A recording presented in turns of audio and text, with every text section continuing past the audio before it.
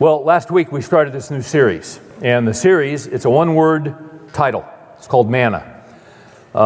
If we got a one-word title, we'll also, along with that, give you a one verse. That's kind of the foundational verse.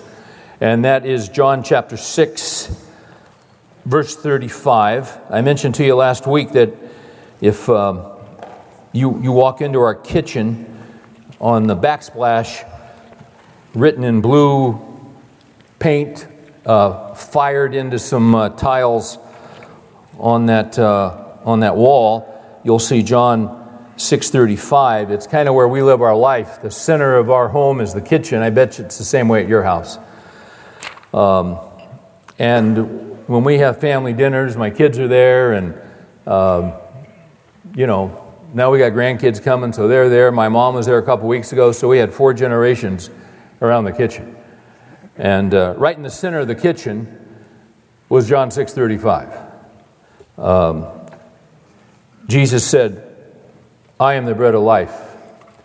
He who comes to me will never hunger, and he who believes in me will never thirst." That's our central verse. When he says he is the bread of life, and in essence when he says he's the living water of life, he's not just talking about physical provision, although physical provision is involved in that. But he is the Lord of all of life. All of life. He sustains us. See, bread and water are what you need for sustenance to keep physical life going. But there's more to our lives than just the physical. Every aspect of life, Jesus is Lord of every aspect of life.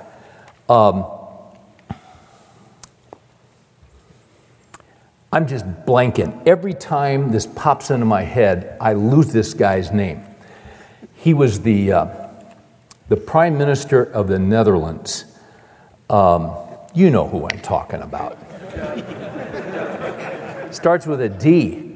Yeah. The Russians killed him. That's another guy. I know who you're thinking of. Anyway, I can't pull his name out. But he said this. He was a committed Christian before he became prime minister. He was he was a pastor. Interesting career. So interesting, I can't forget it. I can't remember his name. But he basically said that Jesus says to every square inch of the world and life within it, he says, "It is mine." Everything is his. He owns every square inch of life. He created it. It's our physical life. It's our health. It's our relationships. And sometimes they get broken. What do you need when they get broken? You need to be healed and you need sustenance. We have jobs. We have careers. Deuteronomy 8:18. It is he who gives you the power to make wealth. So did you work today? Were you able to work? Take it back to first causes. What's first cause? He gave you the power. He gave you the gifts. He gave you the health. He gave you certain aptitudes so that job in which you work and earn money, you could perform. It is he who gave you the power to make wealth. Because he is Lord of every area of life. He sustains us in every area of life. So when we talk about manna and Jesus being the bread of life, this goes back to the Old Testament. And so what I'd like you to do tonight with me is let's go back to the historical account on when God gave them manna. If you go to Exodus chapter 16, Exodus 16, 14 is the Red Sea crossing. They're coming out of Egypt. They've been slaves for 400 years. Exodus is really it's a fascinating book of history. So they've been slaves for 400 years. They come out of the wilderness. They come out of Egypt. They find themselves in a situation at the Red Sea. God opens the Red Sea. He miraculously gets them through it. They come through on dry land. Pharaoh's army comes behind them. You know the story, collapses on them. So God wipes out their enemies. Now they're going to go into the promised land. It's not that far up to the promised land. The promised land is going to be, God says, I'm going to give you cities you didn't build. I'm going to give you how. Now think about this. I'm going to give you cities you didn't build. These are slaves for 400 years. They have nothing. They have nothing. And then God raises up Moses. He leads them out by the power of God. They're going to go up to the promised land. He says to these slaves, I'm going to give you cities you didn't build. I'm going to give you houses you didn't build. He didn't say, I'm going to give you a 30-year mortgage on a house. He said, I'm going to give you houses you didn't build. This is Deuteronomy 6. I'm going to give you orchards you didn't plant. You're going to have all that fruit. I'm going to give you cisterns you didn't hewn. There's not a lot of rainfall in Israel. So if you go to Israel today, if you go to Megiddo, you can go to the cistern at Megiddo. And as it's hewn out of the rock. And it's underground. And so as rainfall comes off, they channel it into these granite cisterns. And when and there are stairs. As I remember, there's like 248 stairs to the bottom of the cistern. And as you step into the first stair at Megiddo, the cistern, you know what you see? You see chisel marks in the granite. So some guy in years past said, I think I will hewn a cistern out of solid granite rock. So he takes his modern device of an iron hammer, and he has this chisel, and he goes, boom. And in about 3 weeks it was done. Not quite.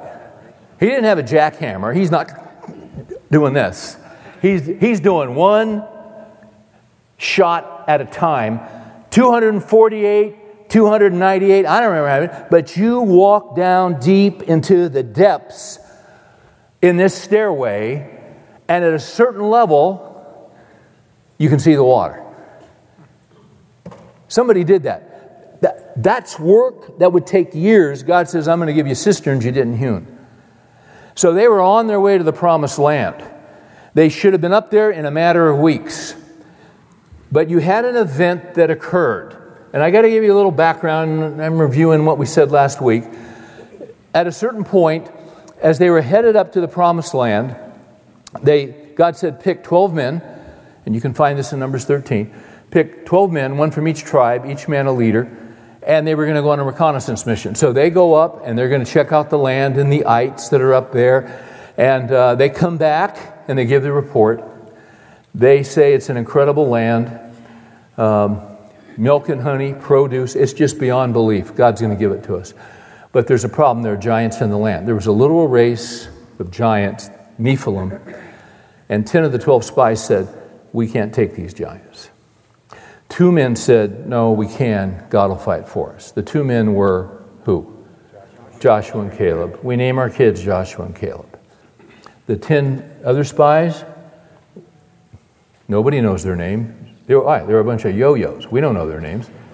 They had just seen God deliver them. Stop and think about this. They had just seen God deliver them by His power by sending 10 plagues on Egypt. They had just seen God open the Red Sea. They crossed as they crossed, God would dry the land in front of them. So there was no mud on their sandals. They got to the other side. God enclosed the sea on their enemies. And these guys, just weeks later, are looking at these giants and saying, we can't take them. And not only are they saying we can't take them, in fact, turn over to Numbers 13. I know I haven't read Exodus 16 yet, but hey, what the heck, huh? I had trouble getting out of high school. Look at Numbers 13. You see the 12 spies there at the beginning. Numbers 13, yeah. The 12 spies, you just scan over it. They come back in verse 25. At the end of 40 days, they give the report. 32, they gave out to the sons of Israel a bad report of the land which they had spied out. The land through which we've gone and spying it out is a land that devours its inhabitants. All the people whom we saw are men of great size. There we saw the Nephilim. The sons of Anak are part of the Nephilim. And watch this. We became like grasshoppers in our own sight, and so we were in their sight. That's interesting. See, they had a greater fear of men than they did of God, which made no sense in light of what they had just experienced. You know, Christianity is primarily about thinking. It's about thinking. It's about logic. It's about the facts. And if you just run the numbers on this thing, oh, there are giants in the land. All right, well, let's run the numbers. Let's look at the facts. You just had 10 plagues sent by the power of God on your behalf. He just opens the Red Sea. You cross on dry land. He encloses on your enemies. Let's add all that up, whatever it comes out to. And now you're telling me you're facing this tribe of giants and you think God can't take these guys for you? That makes no sense. Is that not irrational? Is that not illogical? Yeah, it is.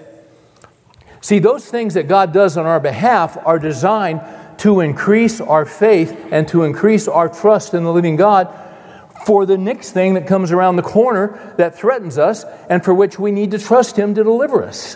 This is how the Christian life works. Not only did the 10 spies not believe, but look what happens in 14. They affect the people.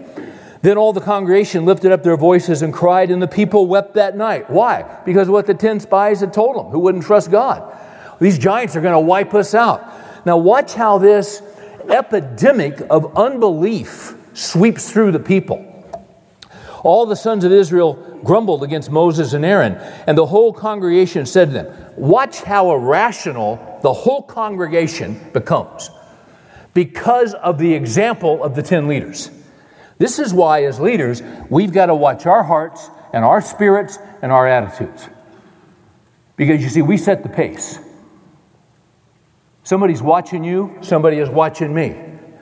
Leaders have impact. Husbands have impacts. Fathers have impacts. Grandpas, I don't care who you are. These 10 had impact, but it was negative. Then all the congregation lifted up their voices, cried, the people wept that night. All the sons of Israel grumbled against Moses and Aaron. The whole congregation said to them, would that we have died in the land of Egypt, or would that we had died in this wilderness. Why is God bringing us into this land to fall by the sword? Excuse me, our wives and little ones will become plunder. Would it not be better for us to return to Egypt? So they said one to another, let us call a congregational meeting and appoint a leader and return to Egypt. I threw the congregational meeting in there just for fun. So you see what happens? This plague of unbelief and irrationality. Does this make any sense? Wait a minute. God brought you out. God delivered you 10 plagues. He sent you through the Red Sea. And God's brought you out here to have your wives and kids killed? Really? That makes no sense. Somebody is not thinking. Right? They're grumbling. They're complaining. Okay. Now, let's go to Exodus.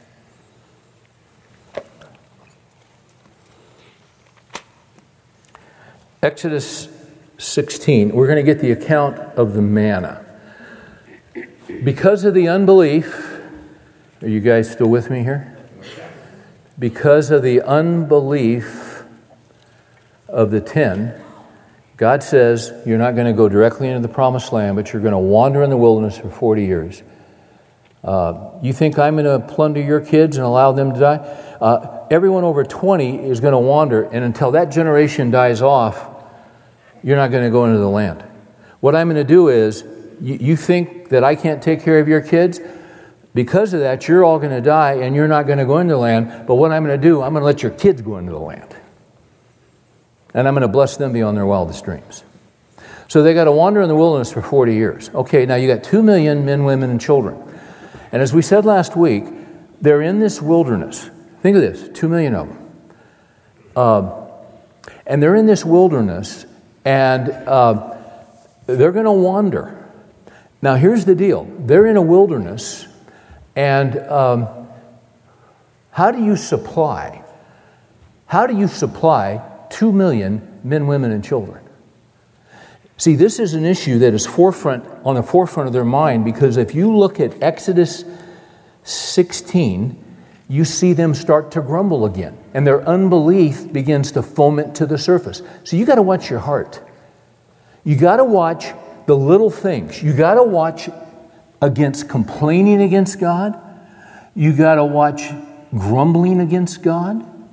You got to watch putting God in the docket and cross-examining God, because that's really kind of ludicrous, isn't it? Because He's God and we're a bunch of peons. What do we know? We don't know anything. So you really got to watch your heart so that we don't become like these people. Now watch this. 16. Oh, by the way, remember Jesus said He was the bread and Jesus said He was the water? Just back up real quick to 15:22. When they come out of the Red Sea, Moses, 15:22, Moses led Israel from the Red Sea. They went out into the wilderness of Shur, and they went 3 days in the wilderness and found no water. You need water for 2 million men, women, and children. So what happens? Then they came to Marah. They could not drink the waters of Marah, for they were bitter. There was water, but it was bitter water. They couldn't drink it. So the people grumbled at Moses, saying, "What shall we drink?" Well, Jesus is the bread of life, and Jesus is the source of water. And He knows that you've got to have the essentials to survive. So once again, they start grumbling immediately because their normal... See, they had plenty of water in Egypt. They had plenty of food in Egypt. Watch what God does. Moses cried out to the Lord. The Lord showed him a tree. He threw it into the waters, and the waters became sweet. That's the power of God. Because Jesus is God, and Jesus is the bread of life. And He owns all of life. It's just like in John 6, as we said last week, it begins where He says, "I'm the bread of life. He who comes to me will not hunger. He who believes in me will not thirst." In John 6, at the beginning, you got the feeding of the 5,000, which is really the feeding of the 20,000, because there were 5,000 men, and when you add up the wife and kids, you had probably 20,000 people. And they didn't have enough. What'd they have? 5 loaves and 2 fish? I mean, some of you guys ate more at lunch than that. You see, if you went to a buffet somewhere, you can't feed 20 men with 5 loaves and 2 fish. Fishes, whatever it is. 2 trout, whatever the heck. I don't know what it is. But 5 loaves, too. You can't feed 20 guys. He fed 20,000. Why? Because He is the Lord of all of life. All of it. Okay, now watch this. So He gives them water in 16. Then in 15. Then in 16, they're setting out. The date is set in verse 1. The whole congregation of the sons of Israel grumbled again against Moses and Aaron in the wilderness. The sons of Israel said to them, here we go again. "Oh, would that we have died by the Lord's hand in the land of Egypt." Now hold on a second. For 400 years, what were they doing in Egypt in regard to the Lord? Get us out of here. Get us out of here. Get us out of here. They just wanted out. Well, He got them out. But see, now they're having to trust God in the wilderness for daily provision, and they're used to having some kind of normal paycheck, cash flow, groceries. See, they were slaves in Egypt, but they were well fed and they were well nourished. Pharaoh made sure of that because he wanted them to have physical strength, because they were the economic engine of the entire economy. So they had the essentials of life. But now they're looking back because they're in the wilderness, and now they're actually having to trust God. Oh gosh, we were better off in Egypt, really. You complained for 400 years and now you're complaining out here. Okay. "Would that we had died by the Lord's hand in the hand of Egypt, when we sat by the pots of meat, when we ate bread to the full. For you have brought us out into this wilderness to kill this whole assembly with hunger." Once again, you see the irrationality, you see the insanity. Now we got to watch our hearts, that we don't start accusing God. Why? Because the Lord gives and the Lord, what? Takes away. Sometimes God takes away because there's a lesson that we need to learn, and sometimes He takes away, and sometimes He denies because He intends a greater mercy after we've learned a lesson. You say, but you got to learn to trust Him. Okay. All right, so the people are grumbling. Okay. Because they're in the wilderness. If you'd look at verse 11 of Exodus 16. See, here's what they're saying. Because they realize the situation. We had plenty to eat, but we got 2 million of us. And not only do we constantly need water, but we're going to constantly need food, and all the supply lines are cut off. Where are we going to get the food? I mean, they weren't stupid. And not only did they not have food, they didn't have access because the land, I think it's Jeremiah 2:2, talks about that land. It couldn't even be sown. And they didn't have time to sow it because they had to move. They were on the move, but that land wouldn't even sustain agriculture. Can I say this to you? God put them in the wilderness on purpose to show Him His complete and total adequacy and ability to provide for them. That's why He put them in the wilderness. That He could be trusted with everything they needed in life, because all supply lines are cut off. Verse 11, the Lord spoke to Moses, saying, I have heard the grumblings of the sons of Israel. Speak to them, saying, at twilight you shall eat meat, and in the morning you shall be fed with bread, and you shall know that I am the Lord your God. It's true there are no supply lines, but see, you don't know me, because I've already got this worked out and I've already got it figured out. At night there will be meat, a fresh supply every night. In the morning there will be bread every morning. And I will do this every day that you're here. And they would be there for 40 years.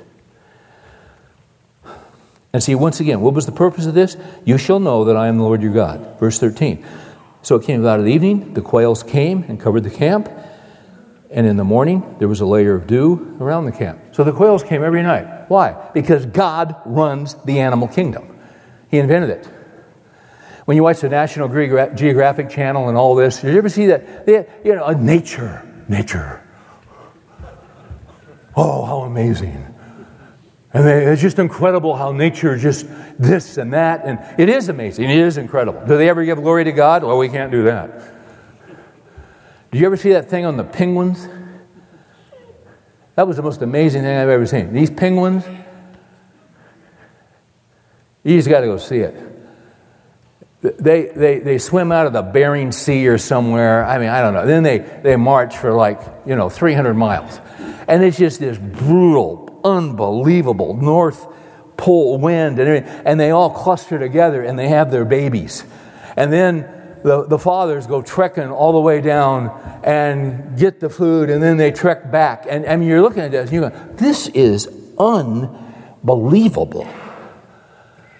And what they're doing is, then they say, the wonder of the penguins. How about glory to God who instituted this and sustains the little baby penguins and put the instinct in the parents and the nurturing, and you just marvel at it. Read Psalm 65 sometime about God's sovereignty over the creation. He sends the rain on the mountains. It comes down in the streams. It waters the crops. This is how we live. This is how we're sustained. You go back to first causes. So at night He's going to send the quail. In the morning there will be bread. Look at verse 13. It came about at evening. The quails came up, covered the camp, and in the morning there was a layer of dew around the camp. When the layer of dew evaporated, this is wild. Isn't this wild? When the layer of dew evaporated, on the surface of the wilderness there was a fine flake-like thing, fine as the frost on the ground. When the sons of Israel saw it, they said to one another, what is this? They didn't know what it was. They'd never seen it. Moses said to them, "It is the bread which the Lord has given you to eat." Why? Because he's the bread of life. "This is what the Lord has commanded. Gather of it every man as much as he should eat. You shall take an omer apiece, according to the number of persons each of you has in his tent." The sons of Israel did so. Some gathered much, some gathered little. When they measured it out with the omer, he who gathered much had no excess. He who had gathered little had no lack. Every man gathered as much as he should eat. That's supernatural. And see, we worry about our cash flow,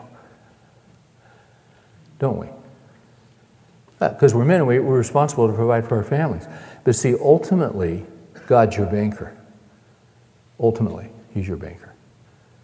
He controls your excess.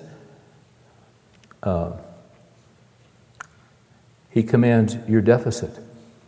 He's in charge of it all. And somehow, just like he kept them going, somehow he's kept you going. I mean, you're here tonight, aren't you?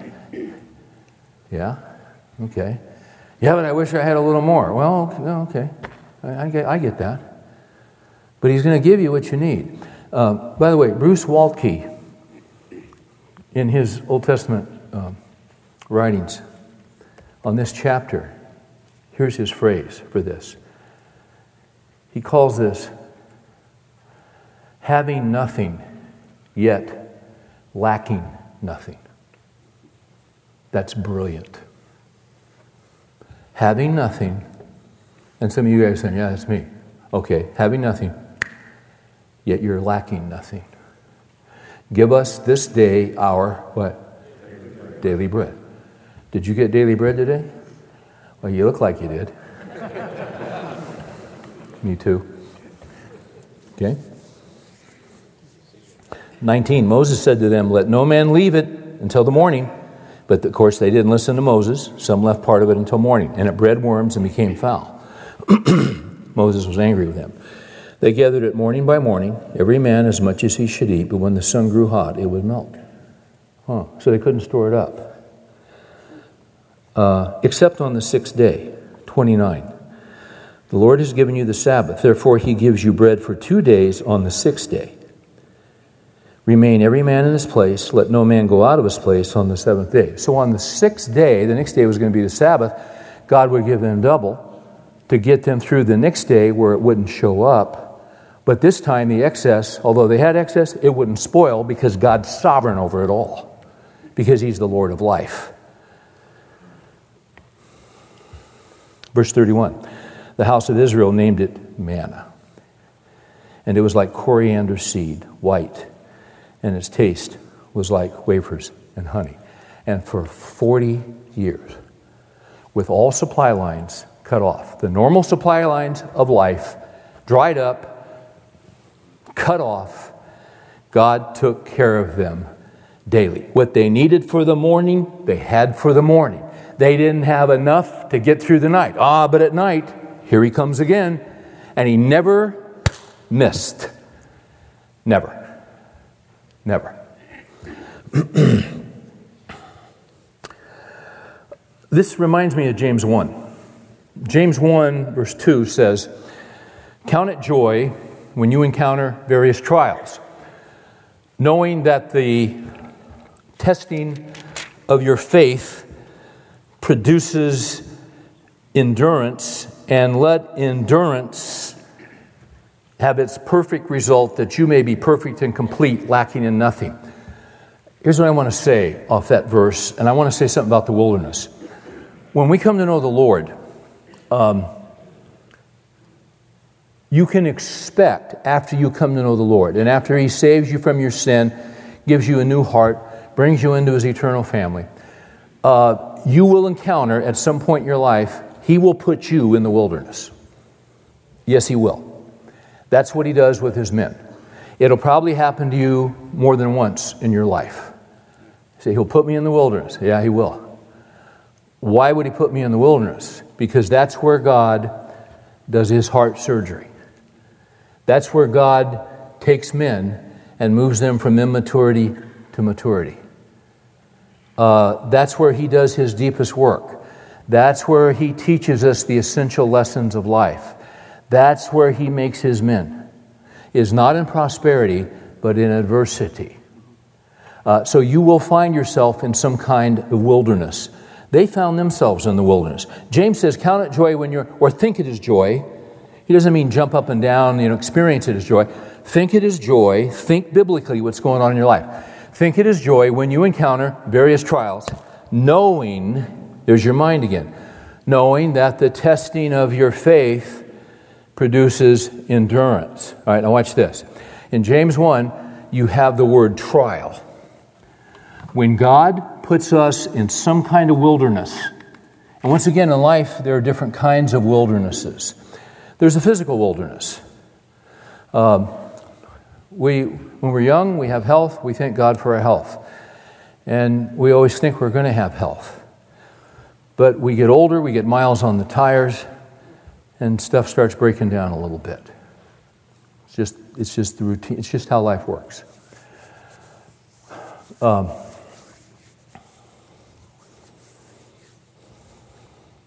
Nobody wants to lose their health, but it happens. So sometimes we find ourselves.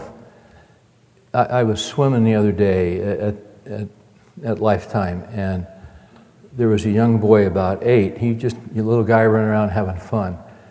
And I heard his dad say something to him, and I looked over, and his dad was over there in a wheelchair. Young guy, probably mid-30s. And was talking to his son, and I was trying to figure out, and I don't know. I was just wondering if he didn't have Lou Gehrig's disease. It often hits guys about that age. And he was in the sun, and he was over in the shade under an umbrella, and covered up, and had his hat and his towel on, because he really, but he could talk. He hadn't lost that yet. That just broke my heart.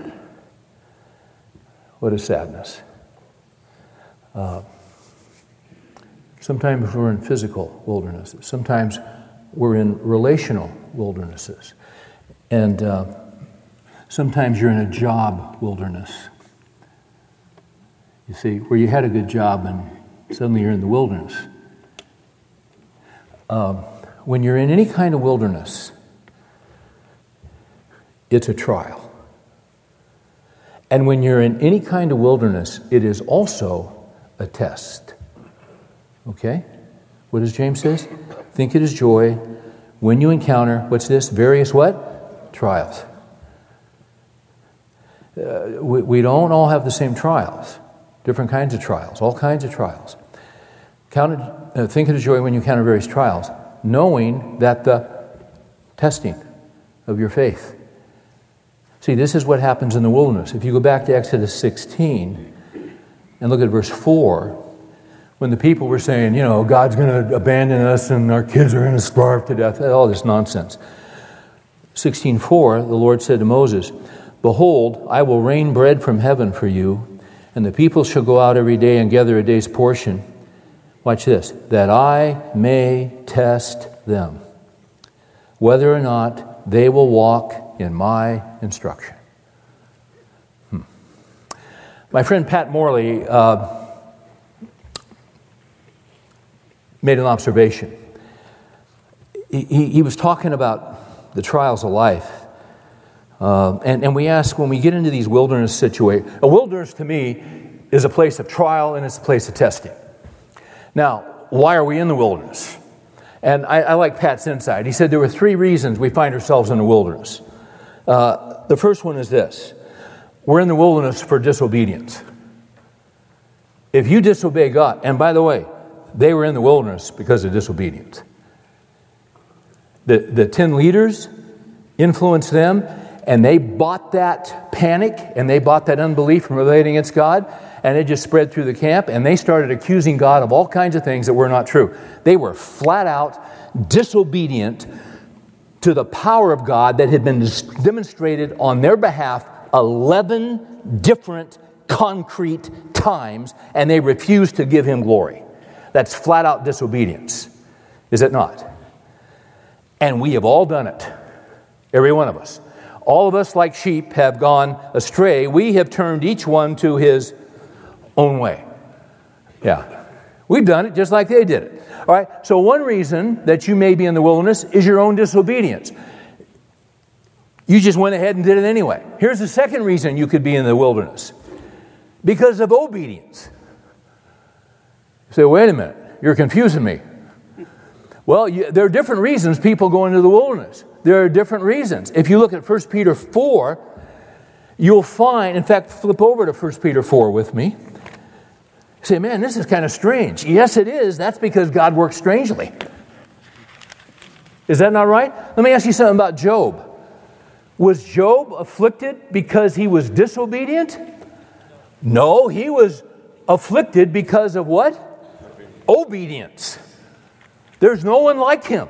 There's no one like this guy. He's unbelievable in his faith and obedience to the Lord, if you read the opening verses. Why was he afflicted? Why was he in the desert? Why was he in the wilderness? Because of obedience. If you look at, is it 1 Peter 4? I think it is. Give me a second here. Give me, I'm doing this off the top of my head. Give me a second.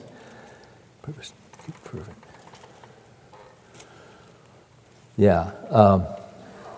Look at 12. Don't be surprised at the fiery ordeal among you, which comes upon you for your testing, as though some strange thing were happening to you. Look at 14. If you are reviled for the name of Christ, you are blessed. Let me tell you something, guys. We know that there's going to be more and more persecution for Christians in this country. We already see it coming. We already see it coming. You have to be blind to not see it. So we know it's on its way. All right? It's here and it's going to increase. All right? If you are reviled for the name of Christ, you are blessed.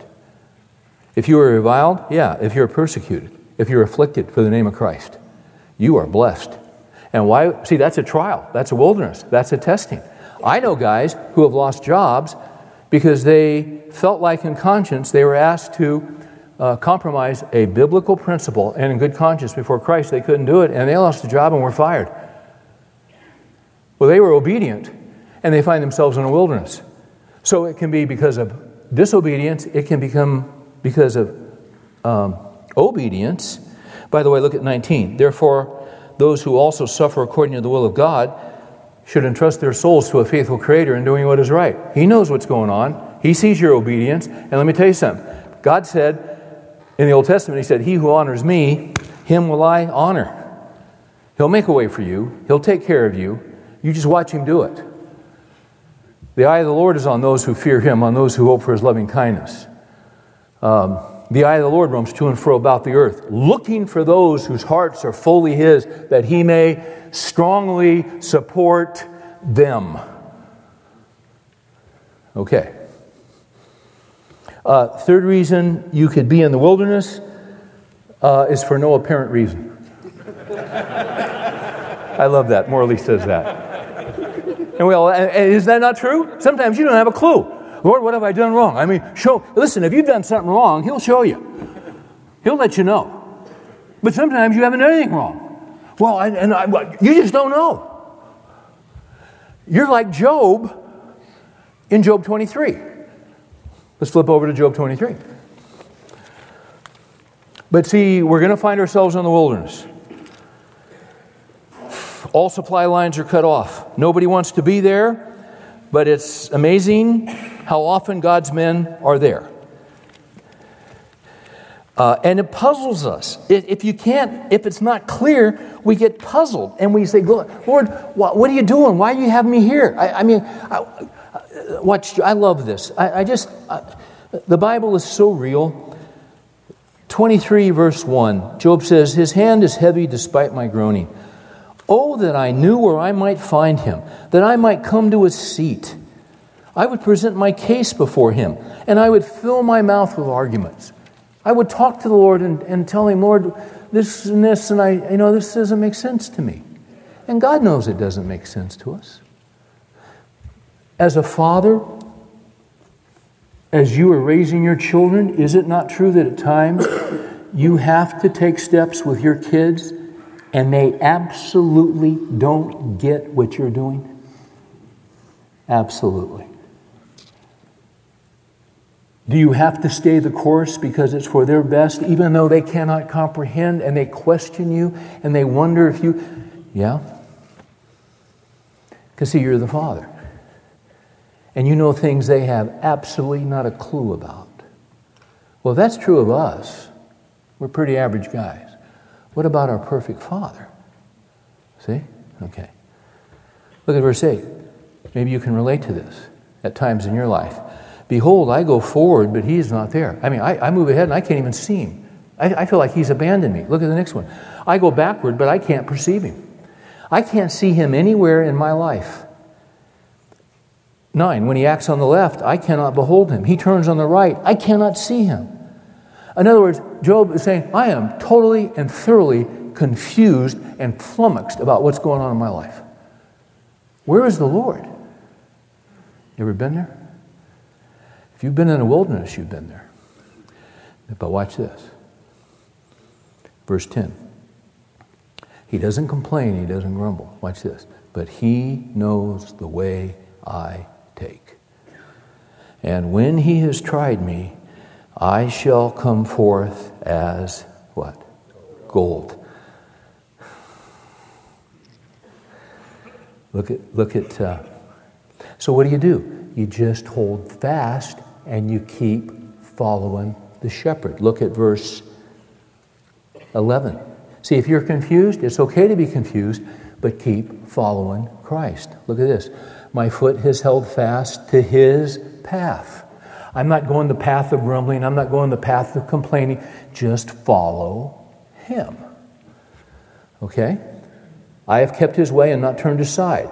I have not departed from the command of his lips. Watch this. I have treasured the words of his mouth more than my necessary food. What's he talking about? Scripture.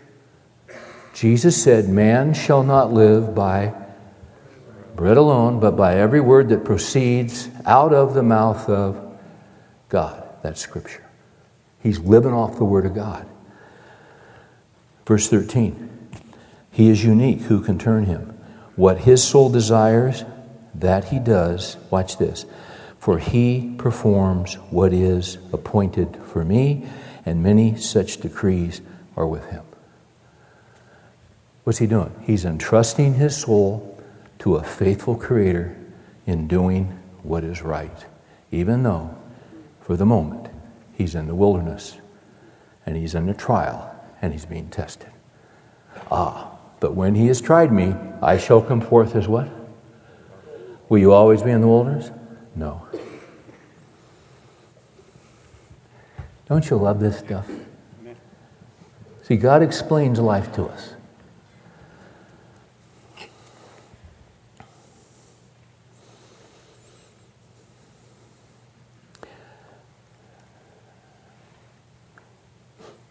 I'm just nodding off. I'm just kind of calibrating here, figuring out how I'm doing. Okay. While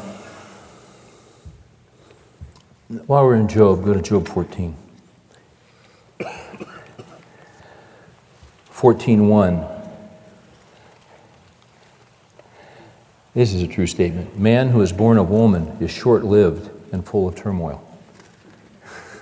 Put that on your refrigerator. But isn't it true? Is it not true the older we get, the more apparent to us that how life is just a wisp? When we're young, life is kind of slow. Time goes by slowly when we're young. I've mentioned this before. When I was a little guy, from Thanksgiving to Christmas was like 4 months. Right? Remember that? My gosh, it took forever. And now Thanksgiving to Christmas, I mean, it's about 72 hours. Because the older we get, the faster it's going by. Look at verse 5. Since his days are determined, the number of his months is with you, and his limits you have set so that he cannot pass. You know what that means? God's put boundaries on your lifespan. Your conception, your birth, and your death has already been set by God. Hebrews says it's appointed for a man once to die. But in the midst of that, God has a plan and God has a purpose. Ephesians 2:10. I'll start at 8. For by grace you've been saved through faith, that not of yourselves is a gift of God, not a result of works, that any man should boast. For we are his workmanship, created in Christ Jesus, for good works, not good works to be saved. You were saved by grace in verse 8. Created in Christ Jesus for good works, which God prepared beforehand. Before the foundations of the world, God had a plan for your life. We are his workmanship, created in Christ Jesus, for good works, which God prepared beforehand that we might walk in them. And when you have finished your work, you know what happens? You die. And you're promoted because you finished your work. To die is gain. You don't have to fear death. Jesus beat death. Okay, it's promotion. You don't want to miss it. And you won't. Okay? Neither will I. Okay. His plan includes, okay, let me wrap this up. His plan includes for each man some time in the wilderness. It's not forever.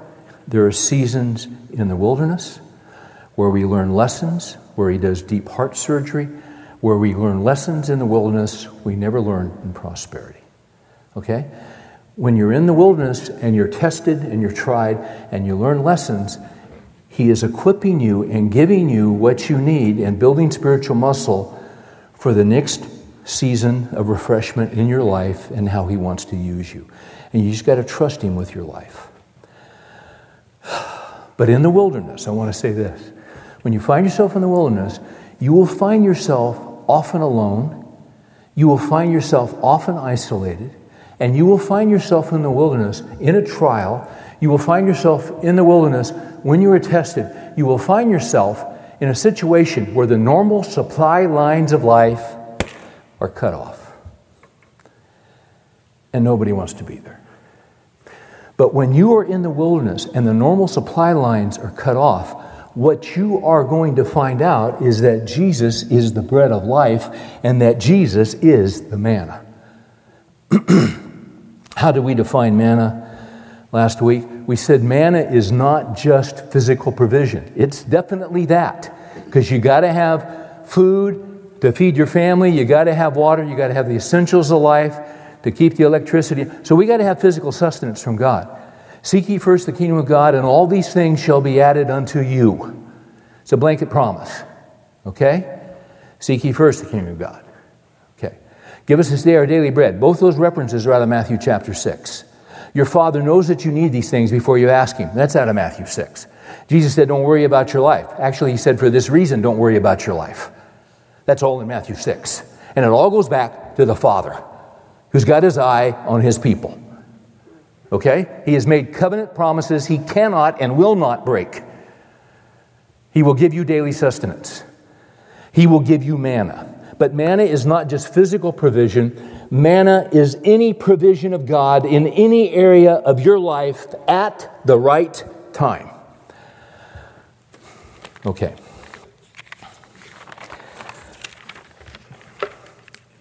I'm going to talk about myself for a minute. Just because I'm a narcissist. And I get a kick out of it. I struggle sometimes about giving personal illustrations, but I'm going to do it. Because you see, guys, the reason I want to share some of this stuff with you because for all of us, it's just not knowing this stuff, it's living it. He tests us. Let not many of you become teachers, my brethren, because teachers incur a stricter judgment. So he's going to test us. It's just how it works. And I was thinking today about the first two wildernesses I really hit in my adult life. After I hit some before this, but I'm talking about after I met Mary and we got married. The first wilderness I hit, I was in my early 30s, 32. And I had pastored, I was a rookie. I pastored a church at the age of 28. Small little church in the Bay Area, San Francisco Bay Area. You know, the Bible Belt. And I think there were 58 people there the first Sunday. He had struggled for a long time. But the Lord began to work, and we began to have some growth. I was young. I was a rookie. I didn't know much. My gifts really didn't fit that situation. I thought they did, but they didn't. And I overworked, and I was overly ambitious, and I didn't really spend time in prayer, and I was going 24/7, and I was trying to build the kingdom of God. It was kind of nuts. It was crazy. It was nuts. I was just a young guy. I didn't know what I was doing. And I went so hard for so long, and I tend to do this with my personality. I just go until I hit a wall. And after about 2.5 years, I lost all motivation. I felt guilty for taking their money. Long story short, it was stupid. I resigned because I didn't feel like I could do the job. And the church was growing, but I felt like a failure, and I had counsel, no, don't leave, stay where you are. I didn't listen. And I thought, well, someone else will pick me up and hire me. I interviewed with 7 churches, and all just said thanks, but no thanks. And man, I put our family in the wilderness. And this went on for a year, but there was a little church that kept calling me. And the average age of that congregation was between 70 and 80 years old. They were old-time fundamentalist Baptist that I wanted nothing to do with. They were sweet people. They loved the Lord. I knew the church. It was not too far from where I was pastoring. They were sweet people. They were the only ones that kept calling me. And long story short, God forced me to go there. In fact, and they knew it. They were very gracious. And they took me, when I walked in that first Sunday, one of the ushers said, "Did you come by car or by whale?"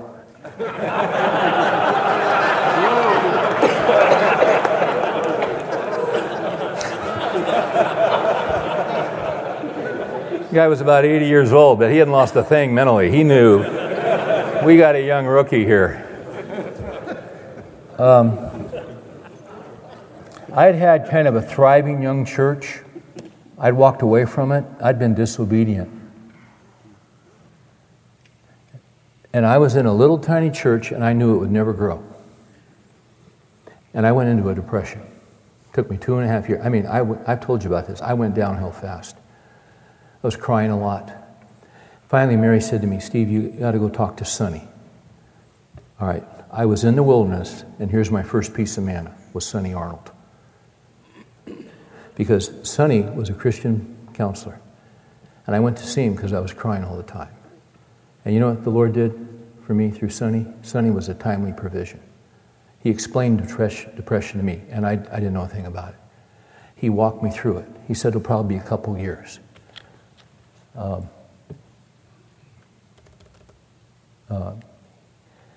He said AIDS is immune deficiency. You've got emotional deficiency. You're broken down. And the normal stresses of life just put you on your back. It'll take you 2 years to build up. Well, all I knew that I was in the wilderness, and I thought God would never use me. You see, can I say this to you? In the sovereignty of God? But He knew the way I was going to take. See, I thought I was finished at 32. Did I know that over the next 30 years I would do maybe 600 men's conferences? I had no clue. And usually at one of those conferences, I run into one guy who's in deep depression. And the manna that Sonny Arnold was to me, the timely provision of God for me in my emotional life, because Jesus is Lord of my whole life, I take that same manna and I give it to that guy who thinks there's nobody in the world that can understand what he's going through. That has happened to me hundreds of times. I look back and I say it was good for me that I was afflicted.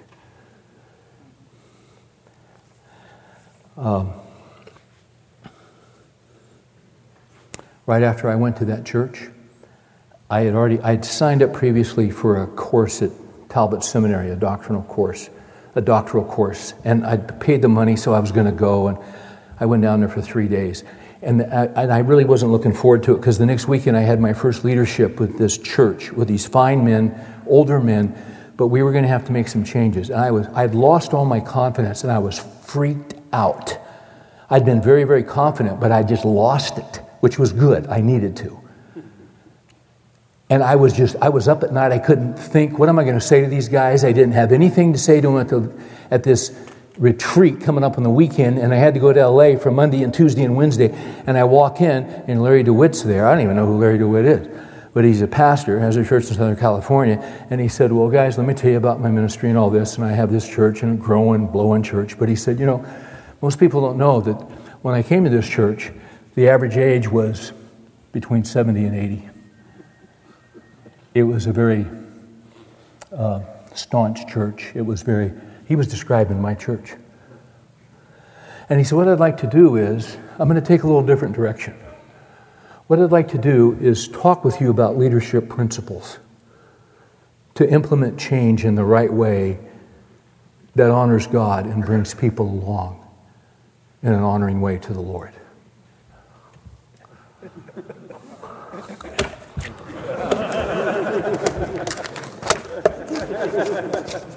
For 3 days, you know what God did? He just handed me stuff. He just handed me stuff. And he just handed me stuff. It was manna. So what did I do that weekend? I went up there. Larry had handouts. They said, hey guys, can I share with you some stuff I learned this week? Boom, boom, boom, boom. I didn't have a clue. He gave me manna. It was a time. There is such a thing as manna for your leadership. If you don't have what you need, ask him. And let him give you a timely provision. Has he ever done something like this for you? Yes, he has. This is what he does. He saves us. So I had emotional manna. I had leadership manna. Oh, by the way, the first thing I had a job. I had job manna because a year I was out of work. Nobody wanted me. Job manna. Was it the job I wanted? No. Was it the job I needed? Yes. Those people were kind and gracious to me and accepted me and loved me when I had nothing in my tank. They were godly people. He gave me manna when he gave me that job because I've been driving a truck for 12 months. Oh, and a few months after that, after we had the leadership retreat, and we're kind of following the little thing that I came up with and all my leadership wisdom that I got plagiarized from Larry DeWitt. Things are going along well, and then we have some profs come from Dallas Seminary because they come out every summer to Mount Hermon for the conference, and there are 4 or 5 churches in the Bay Area. And these profs, there's a circuit that week, and they go to this church, and they speak at Mount Hermon, and they all rotate. Well, we were in the mix. And so we got these profs coming Sunday, Monday, Tuesday, Wednesday, and I meet these profs. And Dr. Campbell was the president, said, hey, Steve, you ought to get involved in our doctor of ministry program. And I said, oh, wow. He said, yeah, you'd fly in a couple times a week, and, it's love to have you. Dr. Reed will be here tomorrow night. He's the head of it. And Mary said, Steve, I think that'd be great for you because you don't have a lot to do here. Because I didn't have a lot to do. Because I didn't do any counseling, because if you're 80 years old and in a bad marriage, you're not coming in for counseling. Right? I mean, you're just going to buy a TV and put it in the bedroom. And I didn't have much to do. And I said, well, gosh, I don't think I could. And so I went to the guys on the board and I said, hey, can I mention something to you? These older gentlemen. And I told them about it. And they go, oh, Steve, that'd be great. You ought to do that. I said, really? They go, oh, that'd be wonderful. And because some of the stuff you learn there, you could share with us. I said, yeah. They said, you ought to do that. Why don't you go ahead and apply? And we'll pay for it. They paid for my doctoral work. Can you believe that? And some of those core courses were brutal. Absolutely brutal. I had one course. I had to read 22 books and write 11 papers for one course. And I couldn't have done it in a regular situation. But God put me in a situation where I had time. You know what that was? That was career manna. It was the right provision at the right time. Now, I'm out of time, but can I just briefly tell you the next wilderness? Okay? Because you see, I'm telling you guys, this is how God works. I'm saying this to encourage you. He'll make a way for you. in ways you could never imagine, in ways you could... Now to Him who is able to do exceeding abundantly beyond anything we ever ask or think. I'm getting a call, and I determined I'll never leave this church because I bolted from the other church, and unless it's so crystal clear. Long story short, that time came to an end. We went to another ministry, and it just was it was timely, and I'd healed up from the depression. After a year there, and it just looked like it was just going to be wonderful. And it was for a year, and then it blew up. And there was misunderstanding among the leadership. And I want to say this, good men, godly men. But there was we misunderstood each other. And it got difficult. I was going to write I'd finished my coursework. I was going to write my doctoral dissertation on our new ministry and this new model for ministry. I was real excited. And 2 weeks before I was going to declare it before the academic committee at Dallas, it blew up in my face. And that week, I was speaking with Mary at a marriage conference. And when I did the session for the men, just the men only, afterwards, and this had never happened to me before, the first guy I spoke on spiritual leadership as a husband and father. A guy came up to me and said, "What have you written on this?" No one had ever asked me that in my life. I said, "Nothing." He goes, "Oh, okay. Is there anything out there?" I said, "No. This is 1987. Nothing's been written yet." I didn't say that, but it was the case. Nobody wrote stuff like that back then. The next guy came up to me, "What have you written on this?" The next guy came up, "What have you written on this?" The next guy, between 10 and 15 guys asked me, "What have you written on this subject?" I'd never written anything. No one had ever asked me that. And on the plane home, I had to come up with a new topic for my dissertation because the other one blew up in my face. And as I talked to Mary, we looked at each other and said, "Well, that's pretty clear, isn't it? Why don't I write about men?" Did I know God was going to move me in the men's ministry? I didn't have a clue. I'm just trying to cover my tail academically. So I get back. We got chaos. I got a small group, 4 guys I meet with. And I said, "Hey guys, I got to go down to the seminary. I get this idea about doing a thing on men. Would you pray for me?" They said, "Yeah, we'll pray." And I go down, I meet with Dr. Reed, and I tell him the idea, and he goes, "Hey, this is great. This is great. Steve, you know what you ought to do? You know what you ought to do? You ought to research 1,000 men around the country.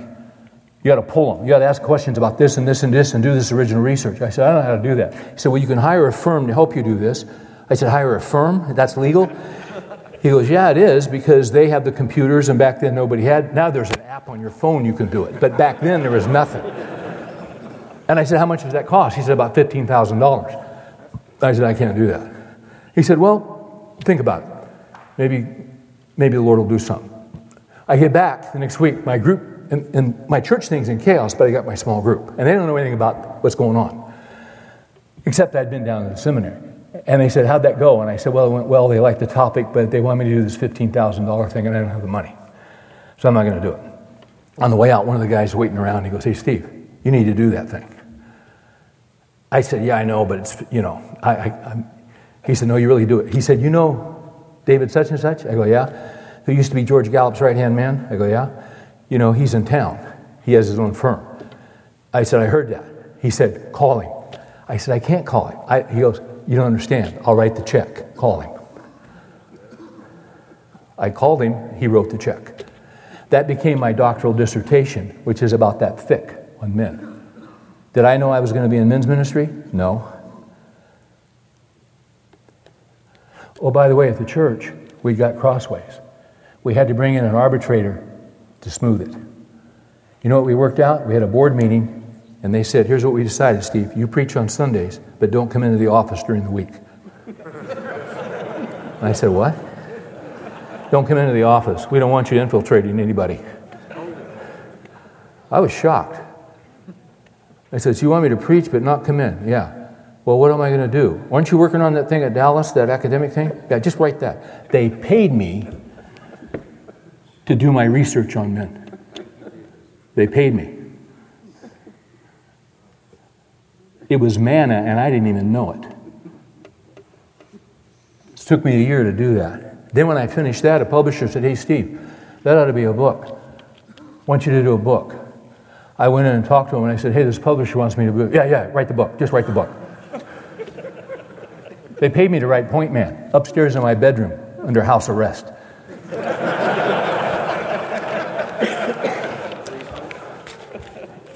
And I worked on that book, and I said, Lord, let me finish this before they fire me. And I finished it, and 3 weeks later, they let me go. Now, I want to say this. They were good men. They were godly men. Later, we resolved our issues. The key guy and I resolved, and we laughed about the providence of God. When I met him years later at Charlotte Promise Keepers with 70,000 men, and he said, Steve, I prayed for 6 months I'd run into you here because I wanted to apologize. And I said, I need to apologize. And we went like this, and we both laughed at how God worked. You see, I said, if you guys hadn't let me go, I wouldn't be in men's ministry. Do you see the timely provision of God?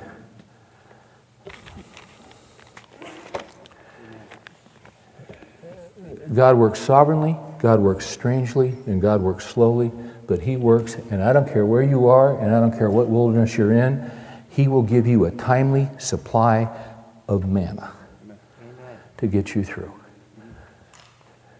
When my spirit was overwhelmed, you knew my path. And God is honored.